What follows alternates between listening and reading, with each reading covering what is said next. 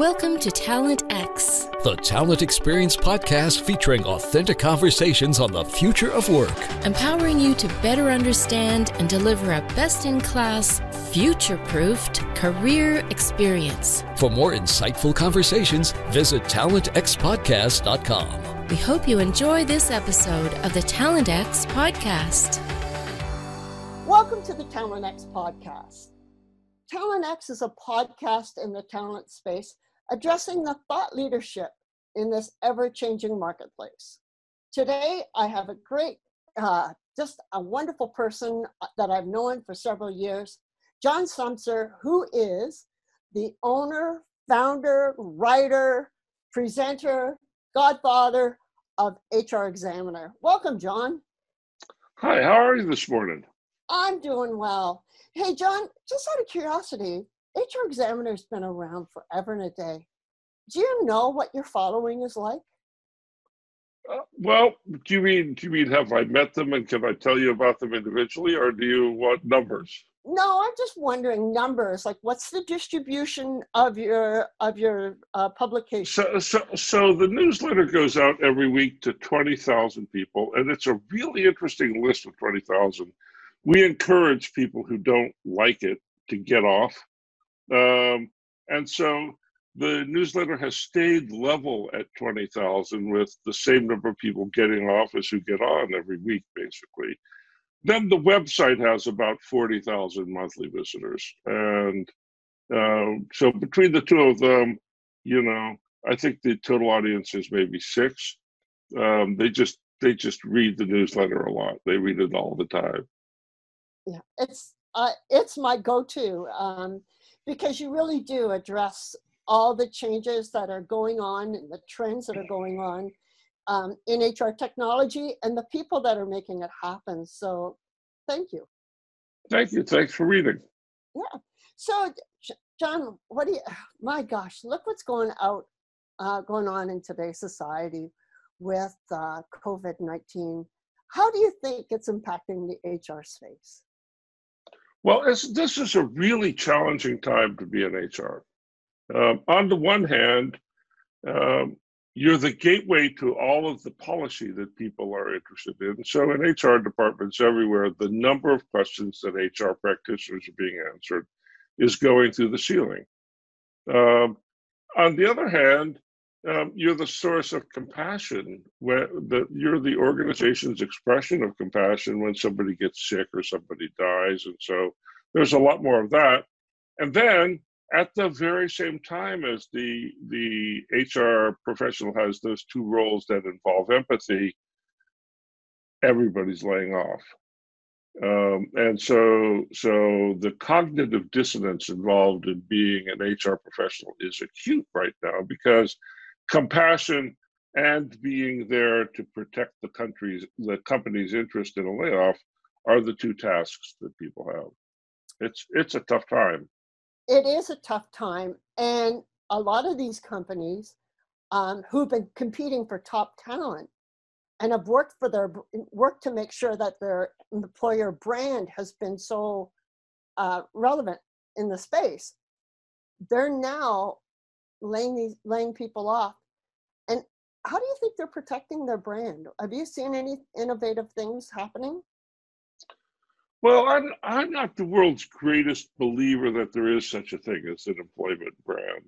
I get the idea that it's super important to convey a good message about what it's like to work in your company. But the relationship between employees and the company varies over time.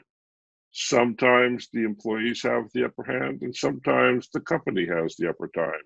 In times of labor shortage, employees have the upper hand and candidates have the upper hand. And in times of labor surplus, the company has the upper hand. And so as that power balance shifts, the way that you describe the message shifts, right? And so what's important to people looking for work today is stability, right? I don't want to take a job with I don't know, it depends how long it's been since I wrote my mortgage check, I suppose. But I generally don't want a job with a fly-by-night operation. I want something that's stable, and stability trumps free lunches and ping pong tables, where those might have been important things to have a month ago. Yeah. And, one of the important things to have in the past has been the opportunity to work remote. Now, in North America, we allowed, a remote working quite a bit, but in Japan, where the element of trust is not definitely there, we witnessed remote working not occurring. Now, everybody globally is working remote. Is this here to stay? So I don't know who you've talked to, but almost everybody that I know is less than perfectly happy working from home. So if you've got kids, I think it was only about 2 weeks till you figured out that you wish you could go back to the office. And if you are, as I am, working at home with a partner, the house gets small. The house gets small, and almost everybody I talk to is comfortable noticing that the house gets small, and that maybe it's nice to talk to somebody else every once in a while in a hang out by the water cooler sort of way. That's interesting. And I hear you, because my girlfriend says, I love my children dearly, but if I hear mommy one more time today, I can't handle it. And so as she went to her husband's office to work the other day, are you witnessing any other trends out there in the marketplace as a result of COVID-19? Well, sure. There's a kind of a disturbing trend, and the disturbing trend is that since most lead generation approaches that existed prior to the start of this have failed completely, there are a lot of desperate marketers with taking up a lot of space in my inbox with nothing to say. But all of a sudden, Joe's job board, it has a message for me about COVID-19.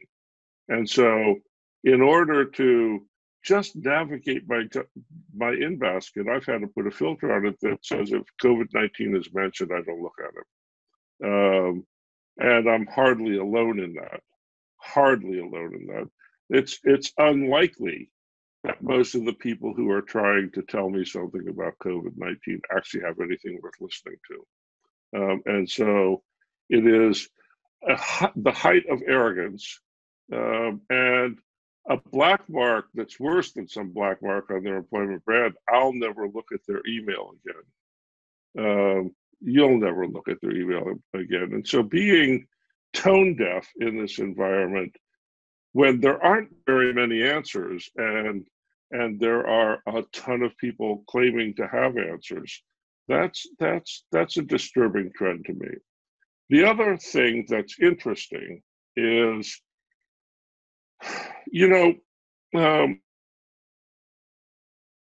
were also the rage up to about a month ago. But if you're in a company that has layoffs and the boss comes along with a survey and asks you how you feel about the company, are you going to tell her the truth?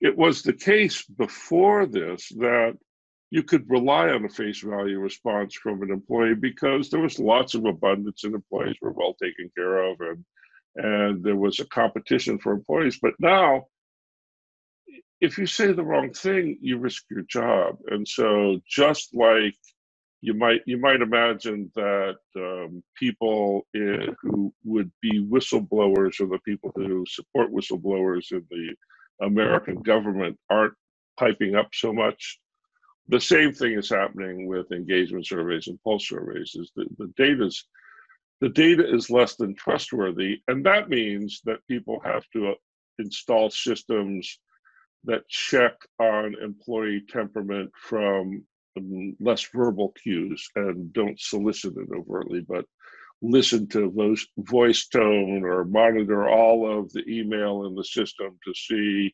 changes in language across the system. And those sorts of things are starting to get more popular.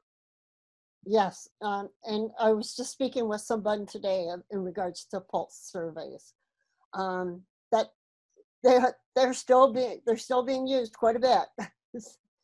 So, Sean, leaders, this is where leaders are made, and like you and we've been in this space a while, but for 10 years, the HR leader has, surfed a wonderful wave and drawn a big paycheck.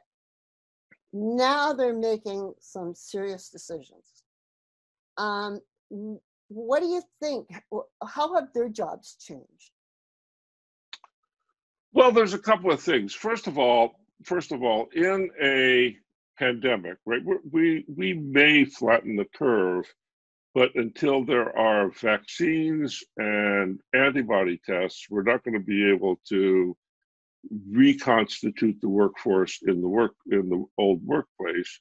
And so the job of the HR department starts to be figuring out what the minimum necessary levels of capability are, right? And so that means when we had succession planning a month ago, succession planning was whether or not we had the right replacement for the CEO. Tomorrow, like really tomorrow, 24 hours from now tomorrow, we need to know who the replacement is for the truck driver and who the replacement is for the person in HR who knows how to do the payroll. Because your workforce, until there's a vaccine and until there is an antibody test, your workforce is going to have 20% of its people out from sickness for 90 days and 3 to 5% of it dying. And you don't get to pick which ones, no matter how much you'd like to. Yeah. Do you think that there's obviously a big morale issue going on right now? Like, as you said, even in your own household. Is there anything HR can do to compensate for some of the stresses that's occurring now to their employees? I've seen organizations that start every meeting with a 3 to 5 minute breathing exercise. That's a pretty good idea, because you can't fix what people are scared of. What people are scared of getting sick, dying, being broke, having the society fall apart. People are scared about some big things that it's just not possible to control. But you can set an example inside of an organization for taking a deep breath before we go any further and really being calm as we move into things. The biggest risk we face is that people will develop certainty about their answers. And right now, we don't have enough information to have single thread certain answers to anything. So the great leader, instead of trying to get to certainty so that they can make proclamations and look like an expert, the great leader sort of surfs changing expectations. As we learn about things, the way the world operates is different. And a great leader does that and provides what I think of as fog lights in the fog of war. So the great leader helps see in the midst of the fog, and that's not fixed answers. That's trust and confidence that comes from being there. So you have these really interesting questions like, should the supervisor visit people while they're working at home? And if the supervisor comes to your house while you're working at home, do you have to clean it? Do you have to put on extra specialized clothes? Do the kids have to be all scrubbed up because the boss is coming over to inspect the workplace? And we're going to deal with very fundamental issues like that while we're trying to figure out how to keep the company going. Yeah, and some companies are identifying how to measure their employee success during this COVID-19 exercise. Just because job descriptions are very vague, especially in some organizations. So there's a risk in trying to turn metrics into the success of their of what they're doing at home. Do you see jobs like this probably coming back into the company? I think more jobs than most people think will come back into the company, but they won't come back into the company until we can guarantee that you're safe to come to work. So my sort of back of the envelope test is, if you've got a 5-story building, what is it going to take to get more than one person on the elevator? Right? How do you make people safe enough so that they can all get on the elevator together? Because until you have that, you can't reopen the office. That's so true, and it's going to be very hard for people to make the decision. Do we ask our employees to come back? Because you're right, the companies that are up on the 20th and 30th floor of some of these high rises, do we ask them to step into the elevator and with 3 or 4 people that they don't know that are probably going to other floors? There are so many ifs going in after COVID-19. Yep. We don't have the answers yet. And right now, you've been in a company where you moved offices, yeah. Yeah, for sure. and nothing gets done the first couple of weeks after you move offices. And we just had a big office move. Everybody moved into a new office last week or the week before. And so it's appropriate for people to be confused. It's appropriate for people to cry half the time. It's appropriate for people to be scared. And that means that having realistic expectations about what's going to happen is central to effective HR. Oh, that's definitely. John, when we speak of talent, and this is obviously the strength of this show, talent has so many other facets to it. Education, leadership, mentoring, these are all parts of professional development. And I can't help but think somehow we as employees need to dig deep and start thinking, here's our chance to take ourselves to the next level. Are you seeing any employers encouraging their employees to follow that path? It's very early. It's very, very early. That will come. But right now, people are wounded. It's a mistake to sort of growl at somebody and say, pull yourself up by your bootstraps and make yourself into something new, when we're about to walk into a moment where everybody is suffering grief and everybody is taking bereavement leave. And so that idea of personal development, that's May, June, that'll start to be a very interesting thing. But right now, what we need to try to do is stay coherent and stay compassionate and understand that this is a frightening time and that it is perfectly reasonable for our employees to behave as if they're frightened. Well, the uncertainty is definitely there, and the media obviously contributes to that. John, we're all about talent.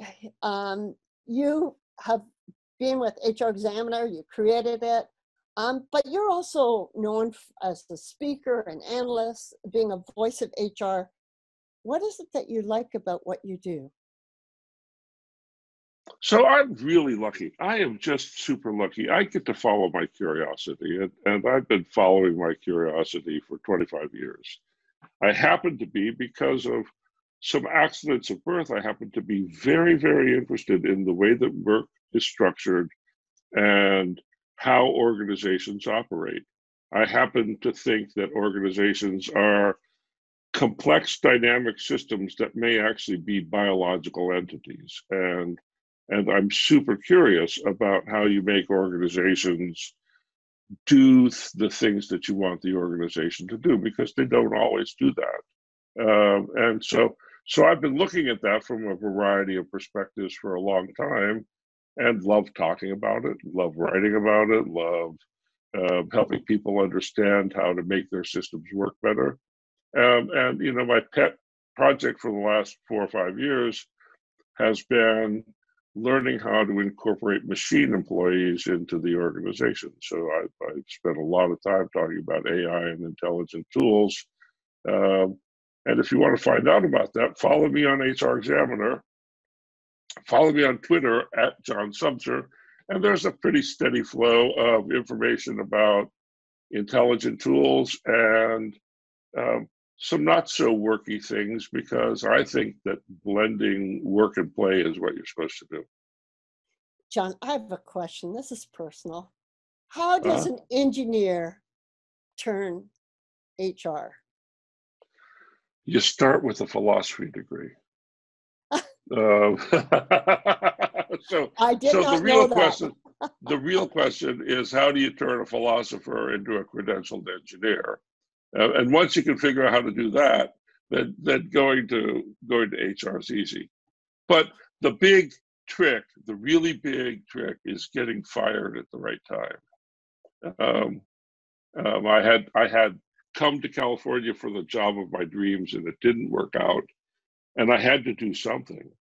And I'd studied HR in graduate school, and my dad ran the project to develop the Dictionary of Occupational Titles in the Department of Labor in the early 60s, so it was dining room table conversation.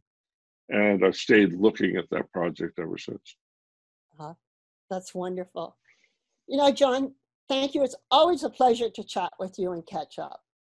Yeah, thanks. Thanks for having me on. It's been great, and good luck to you. Thank you.